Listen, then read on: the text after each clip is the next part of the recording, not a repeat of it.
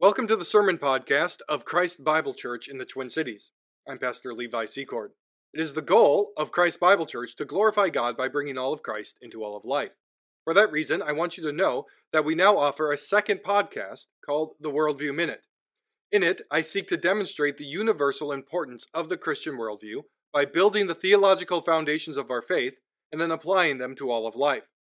The Worldview Minute aims to produce short, accessible episodes that equip the believer to declare that Jesus Christ is Lord and Lord over all of life.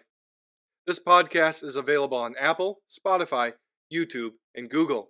Just search for The Worldview Minute, and you can subscribe there. Now let us turn our minds and our hearts to the preaching of God's Word.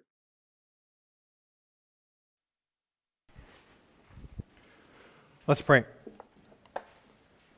Lord God, we thank you for gathering us this morning to remember and proclaim yet again the death and resurrection of your Son.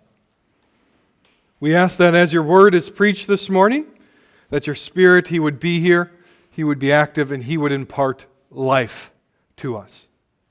It's in the name of Christ we pray. Amen. So we gather today to celebrate Easter, and every year we are bombarded with the idea that Easter really is, in its origin, a pagan holiday co-opted by us colonialist Christians. Is that true? Well, no, not if you know history really at all. Now, of course, there's a lot of debate around the title Easter. It's an odd term, and if you look into it, historians can't agree among themselves as to where the label Easter came from. Did it come from a reference to a Roman god or goddess? Probably not. If you know the early Christians, they didn't want to bring in any of paganism into their faith. Some will even argue that it was later on that word came about through some Saxon or German goddess over the spring. And there is a little bit of evidence that might be where the term Easter came from, but it involves a lot of guessing and conjecture. There's also some evidence out there that the word Easter is simply a transliteration of an old Teutonic word that means resurrection. I think that's probably where the term Easter came from. The very word itself was used as a celebration of Christ and his resurrection. In fact, if you go back to the very next generation after the apostles, in that first century, the followers of Christ, we have writings where they were talking among one another as to what was the exact date we should be celebrating the resurrection of Christ. So right there, that next generation of believers, we have them talking about celebrating what we now call Easter. So no, this was not some co-opting of a pagan religion. The celebration for the church of Easter is not pagan at all. It is not rooted in any blending of different religions. The early church built it off of Christ's death and resurrection, which of course came in fulfillment, as Phil told us, of the Passover. Now, if you notice in the Christian tradition, there are still some debate over what date should we celebrate Easter. The Eastern and Western traditions of the church have different days that they celebrate Easter. To me, the date doesn't really matter. It is that we are celebrating the resurrection of our Lord. So let's get back to the question. Why do we celebrate Easter in the first place? It is because it is the day that the church has held that Christ rose from the dead. And yes, our society has added silly things like candy and Easter eggs and Easter bunnies and making money to this holiday. But really, if you stop to think about it, if that is why we celebrate Easter, it's really kind of absurd. I'm going to celebrate bunny rabbits and eggs and things like that. That is just something we do to, well, like I said, make money. As Christians, we must not lose sight of what we are here to celebrate: the shattering of the chains of sin and death. What makes Easter such a joyous occasion? Why for 2,000 years has this been the holiday?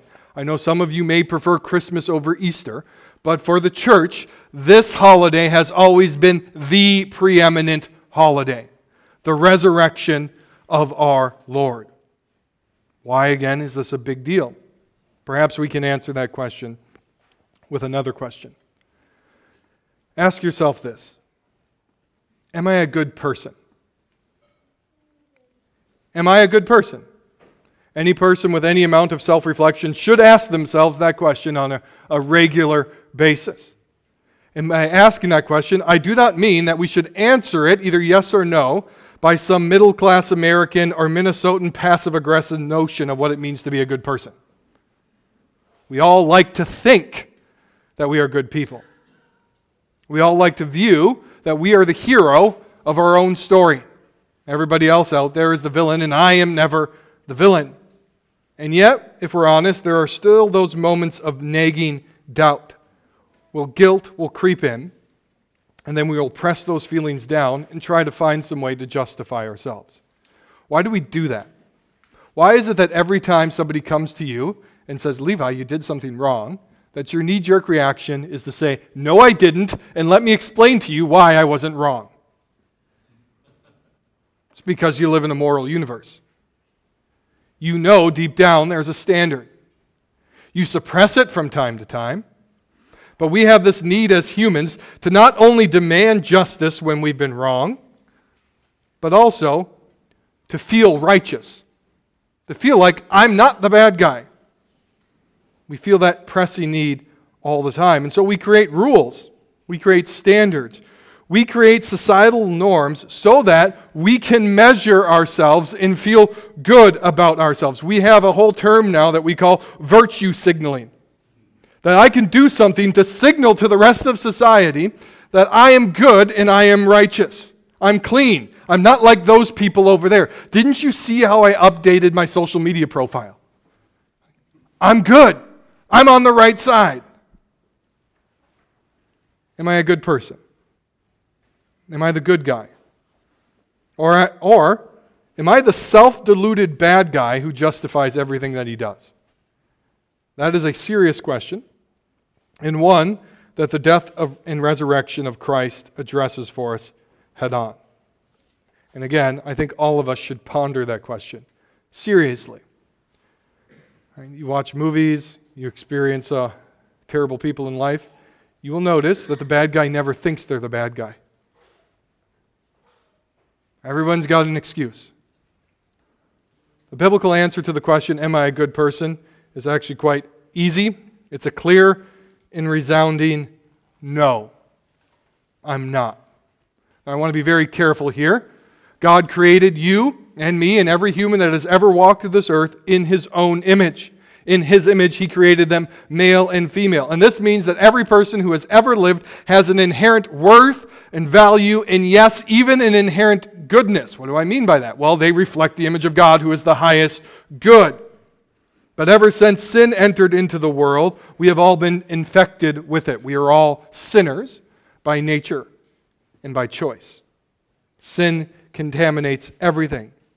And so no one, whether they grew up in a Christian home or not, no matter their beliefs, abilities, ethnicity, or whatever, is a good person. All have sinned and fall short of the glory of God. And that's kind of where Peter starts us here today in verse 17. He wants us to consider the judgment of God. 17 reads, "And if you call on Him as Father, who judges impartially according to each one's deeds." Christians have this unique privilege that, like Christ, who referred to God the Father as His Father, we get to refer to Him as Father. In fact, in the Lord's Prayer, we read, we are to pray, "Our Father in heaven." And just as Christ addressed Him as Father, we are to call Him Father. But even that should not lead you or me to believe that God will judge you by some different standard. God judges impartially, without special treatment, without regarding who a person is. So you may call yourself a Christian, you may even be a Christian, but hear this, God's standards for right and wrong remain unchanged. Quite literally, God does not care who you are, what identities you have placed upon yourself. His moral standards remain the same, unchanged. White, black, male, female, young, old, American, Mexican, Republican, Democrat, culture doesn't matter to God. You won't get special standing. The rules will not change because of who you are. His rules are fixed, And so Peter here is saying, don't expect special treatment. Our God will judge even Christians impartially. So unlike our modern obsession with identity politics, with playing the victim, God quite literally doesn't care. Unless you're using it wrongly, then he's going to judge you for it. He doesn't care. Right is right and wrong is wrong. And this reality exists, and Peter reminds us that God's judgment, therefore, hangs over everyone of the human race. God will judge everyone impartially. Now, I want to extrapolate that just a little bit. Right. To judge impartially means to not judge according to a person's face. Right? Literally, that's how you translate it. Not according to who the person is. And this means that if you insist on enacting partial judgment or favoritism type judgment, you are in direct opposition to God and to the faith. Let me say that again. If you promote partial judgment, if you promote judgment based upon who a person is, you are in direct opposition to the Creator God of the universe. It is anti-justice, it is anti-God, and it is anti-the gospel. This is why Christians must, as a matter of first importance, reject the old racism that led to Jim Crow and race-based slavery, and Christians must, at the same first order of importance, reject the new racism of woke university professors in Christian denominations. If we are going to judge people by the color of their skin, you will be damned for it. God is impartial in how he judges. When Christian schools, universities, churches, and denominations bring this in, they should read 1 Peter chapter 1. God is impartial in how he judges. You don't get to change the rules. If you have a problem with that, you don't have a problem with me, you have a problem with 1 Peter 1. God will, it says, judge you not for who you are, but according to your deeds. He won't judge you based upon who you are, but according to your deeds. These deeds, as explained by Christ on the Sermon on the Mount, include not just physical deeds, but also your thinking. Every thought and every deed will be brought into judgment. Every lustful thought, every anger thought will be judged by God. As we left off last week, we were commanded to be holy, holy, holy as the Lord is holy. Why is this necessary? Because God will judge. So have you ever lied? You're guilty. Have you ever had a vengeful thought? You're guilty. Have you ever had a lustful thought? You're guilty again. Have you ever hated a person unjustly? Sorry, you're guilty. I'm guilty. Have you ever coveted what someone else has? Maybe it's their marriage, their spouse, the goods that they have, their job, their car, their house, their looks, their kids, their car, maybe for the kids, their toy that they have. Have you ever coveted that? You're guilty. And God will not let you off just because you call him Father. That's quite literally what Peter's point is here. You can call God Father, but he's still going to judge you the same. He will not let you off because of who your family is. He will not let you off because you've done other good deeds. He will not let you off because you are carrying around some victim card that excuses everything you've done. It doesn't work. And here's the thing. Deep down, you know that's true. I don't have to convince you of that. Your conscience testifies to that again. Right? Some of you right now are getting fidgety. You want to say, but. I've got a but for this, Levi. Why do you have that there? Because you feel the need to be righteous and your conscience is convicting you. You want to find some way to cover it. But your passionate plea reveals only a deeper truth. You're trying to convince yourself, not me and not God, that everything's okay. So again, try it next time. Next time someone comes to you and says, Levi, John, Bob, whatever your name is, you're wrong. What you did was wrong. Try not responding with a justification. Just give it a try. Push that boiling response down. See if you can do it. And its mere existence, again, tells you that you feel this need to be holy? I want you to consider this as well. An age that denies that truth exists, an age that denies that morality or right and wrong exists, but then goes around demanding justice, is not only hypocritical and oxymoronic, it's also in danger of getting the very thing it's asking for, justice from God. You may get justice when you ask for it, but it will come from the impartial hand of God, who is 3 times holy, and He's not buying what you're selling. The striking part of the warning of the judgment here is that it's directed primarily at the church and at Christians. Verse 17 continues, "Conduct yourselves with fear throughout the time of your exile." If you remember back to the opening of this book, we are referred to as elect exiles. Exiles are Christians. So this warning is given to the church. God is an impartial judge. Therefore, in your exile, Christians, you need to live rightly, with fear, knowing that God is not going to take it easy on you just because you're a Christian. Really, that should sink in very deeply this morning. God is not going to change His standard of judgment just because you're a Christian. Wrong is still wrong. So we must remember, this was written to Christians who were suffering persecution. And so the message is clear here about fear. Peter wants them, and he wants us to fear God more than man. As they're being persecuted, they might have this temptation to do something that is wrong so that they can presume upon the grace of God because they're fearing what man might do to them. And Peter says, that's not a good excuse. You need to fear God's judgment more than you fear the judgment of man. You must never presume upon the grace of God. To put it another way, God expects you to live your life a certain way. And that way is marked by obedience to the Father. One that shows that you fear Him more than man. One that says to the world, bring the worst that you've got, I'm still going to do the right thing, no matter the cost. That is the mark of a Christian living in exile. They fear God more than man. So why should we live this way? Why should we live this way? Besides the fear of the Lord, besides the judgment that hangs over us, Peter gives us more reason why we should live this way. Listen to verses 18 and 19. So, live this way, knowing that you were ransomed from the futile ways inherited from your forefathers, not with perishable things such as silver or gold, but with the precious blood of Christ, like that of a lamb without blemish or spot. What motivates your new way of life?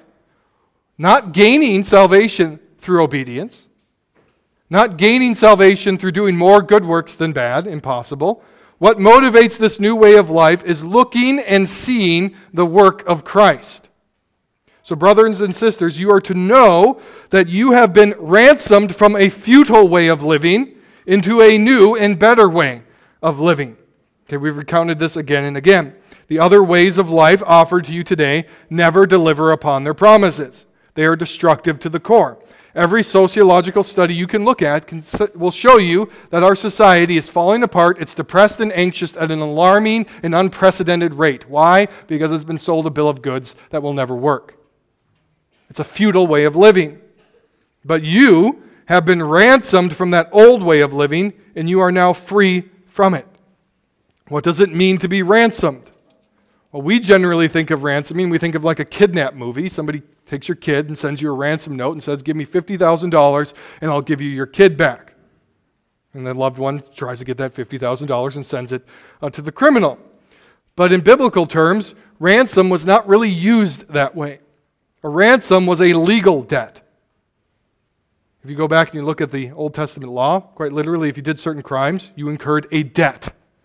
And someone had to pay a ransom, you or a loved one had to pay a ransom for the debts that accrued. You can take this a step further. In the ancient world, slavery was much different than it was in the American context. It was not steal people from one continent and bring them to a new one. More often than not, people entered into slavery from their own will. They got themselves into a debt that they could not pay, and then they would sell themselves into slavery, and eventually, to get free from that slavery, they had to pay the ransom. A family member or someone would come along, pay their debt, and then they would be free. And this is supposed to be a picture of our slavery to sin, our former way of living before Christ. We were bound, imprisoned, and the fee was one we could not pay. Peter reminds us that Christ himself paid the ransom fee. He took the legal debts assigned to us for our sins, and he took it upon himself, and he paid it. For we are ransomed or bought, he says, with the precious blood of Jesus Christ. We sang a song this morning, "What can wash away my sins? Nothing but the blood of Jesus." You ever stop and ask yourself this question, why are Christians so obsessed with blood? You think about it, am I going to take a bath in blood? How is this going to be washed away? What are we talking about here? Is there magical power within blood? Do we need to repeat some sort of incantation so that we can be washed clean from it? No. Again, in the Bible, blood is a reference to the power of one's life. It is their life force. Leviticus 17:11 says this, "For the life of the flesh is in the blood, and I have given it for you on the altar to make atonement for your souls. For it is the blood that makes atonement by the life." Blood represents a person or an animal's life. It is blood that pays for sin because it represents a life. A life pays for your sins because the wages of sin is death. It requires a life. When we sing about the blood of Christ, we're singing about his life was given for us. We still use the word blood that way today. If I walk up to somebody and I say, "You have blood on your hands," I'm not referring to some sort of paper cut on their finger. It's not a literal statement. It's that you are guilty of murder. You have innocent blood on your hands. There's a moral culpability for what you have done. And so the focus on the blood of Christ is merely saying that Christ gave up his life for us. He spent his life force for us. There is power in the blood because of the blood belongs to Jesus. The blood is precious because it belongs to God the Son. It is worth more than silver or gold. Thus, you and I are called to live rightly because the precious blood of the eternal God the Son was shed for you. That's the message of Easter. Christ died for you. The blood was spilled for you. He ransomed you. Therefore, follow him. This leads us to the perfections of Christ. Who is this Jesus? Well, he is the God-man. From eternity past, he's the second person of the Trinity. He is God the Son. He added to himself a human nature to live a perfect life and to die a perfect death. As I've said to you before, God himself cannot die. God cannot die unless he has a human nature to himself. And that's exactly what the Son did. And Peter points out these truths to us about the perfections of Christ in verses 19 through 21. Like that of a lamb without blemish or spot, he was foreknown before the foundation of the world, but he was made manifest in the last times for the sake of you, who through him are believers in God, who raised him from the dead and gave him glory, so that your faith and hope are in God. Jesus is a lamb without blemish or without spot. This refers to his sinless perfection. Again, built off the imagery of the Passover. As Israel waited for its ransom from slavery to Egypt, each family was commanded to find a lamb, to take that lamb, to kill it, take its blood, put it over the doorposts. And the blood of the lamb would cover their doorposts, that is, cover their family, and thus the angel of death, the judgment of God, would pass over them. And God said this lamb could not be one who was close to death, couldn't be one who was lame or with defects, but it had to be a perfect lamb, without blemish or spot. This symbolizes for us the type of sacrifice that would be needed for us. When Jesus shows up to begin his ministry, John the Baptist looks upon Jesus and he says, "Behold the Lamb of God who comes to take away the sins of the world." To be able to take away sin, he would need to be without sin. He would need to be perfect. Otherwise, his death would only achieve paying for his own sins. But Peter tells us that Christ is that Passover lamb, perfect, without blemish or spot. This is why Easter is built on Passover. Christ died as the Lamb of God so that His judgment would pass over us. But the perfections of Christ continue in this passage. He was foreknown before the foundation of the world. Before God made the world, Christ was known. This communicates two things to us. This was always God's plan. Before God created anything else, He had a plan, and that plan revolved around His Son going and dying for the sins of His people. Second, it establishes for us that Christ is eternal. Before God created anything else, God the Father was there, and so was the Son. And so was the Spirit, not talked about here in this passage, but there they were, and they had a plan. He is eternally God the Son. And there's a stress here in these verses that our faith then, as we believe in Christ, is in God. And that the stress is that God rose Him from the dead. This being Easter Sunday, maybe we should park on that for a moment. Why do we gather on Easter morning? Why do we gather on every Sunday morning? Because on the first day of the week, Christ rose from the dead. He came back to life.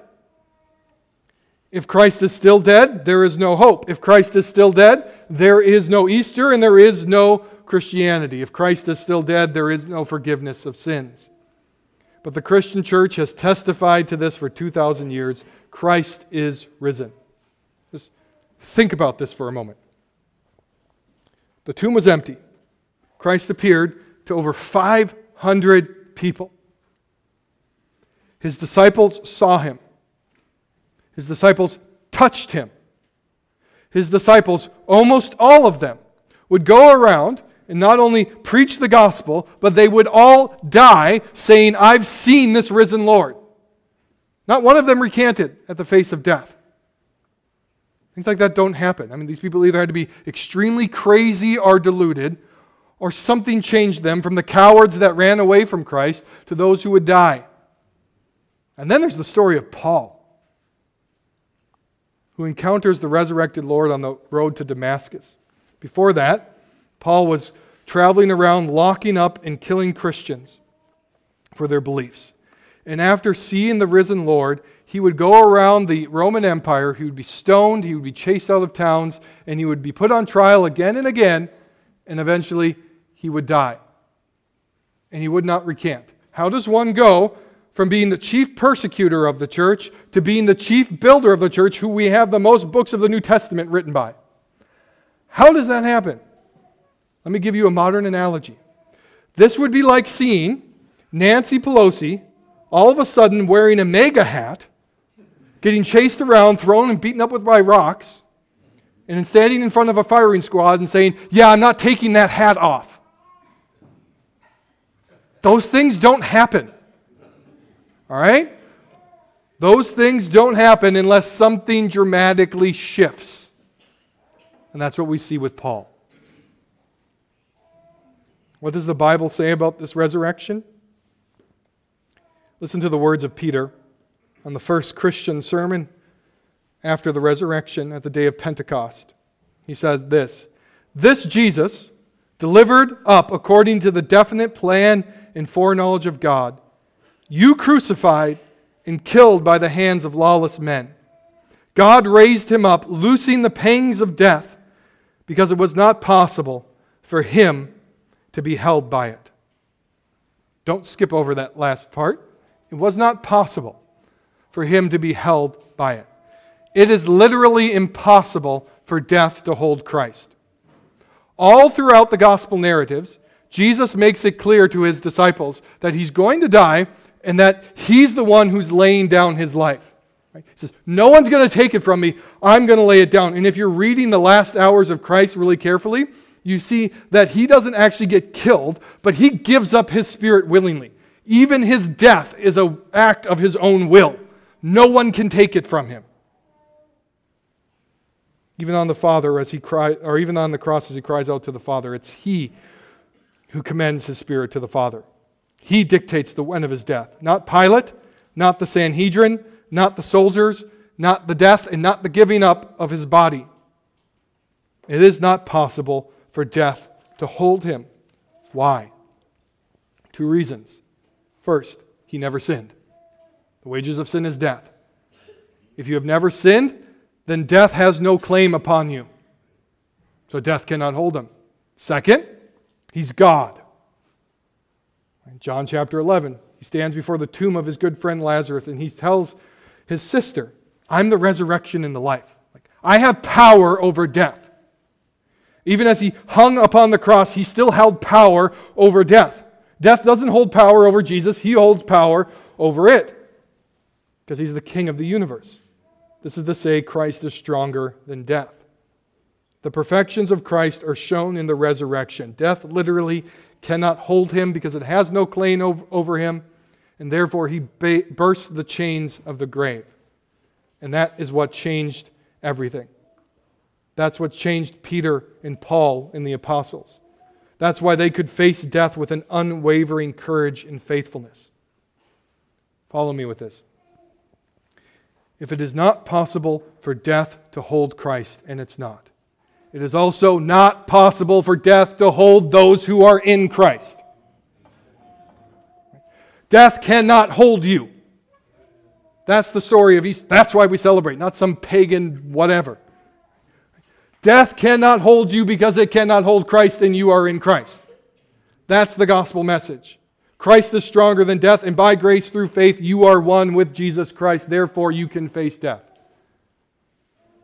Hold on to those truths. We live in a moral universe. You feel it in your gut every time you are angered by a wrong, and every time you commit a wrong and you feel guilty. You testify it every time you try to explain away a questionable act or thought. Every time you feel that need to be righteous and to be justified. Every time you want to give that virtue signal. But note, no amount of social media posts, solidarity, good works, or political action can even put a dent in that feeling in you. It always comes back. Enter Christ, His death and His resurrection. His precious blood provides forgiveness, it provides true virtue, and it provides freedom. Why are Christians to be so bold? Because death cannot hold you, and because you're justified. You don't need to prove that you're just and righteous. You just have to point to Jesus. You don't need to prove that you stand on the right side of history. You just point to the Lord of history. So be free of your sin. Be holy in Christ. Be righteous in Him. Turn and live. That is the message of Easter, and that is why we celebrate. Let go of your burdens. Don't keep trying to prove yourself to be righteous. Let it go and give it to Christ. Be forgiven and live. Just as it was impossible for death to hold Christ, it is impossible for sin and death to hold anyone who is in Him. See the Lamb of God slain for your sins. See Him rise in victory and loosing the pains of death. O death, where is your victory? Where is your sting? That is the message of Easter. And it comes by the precious blood of Christ.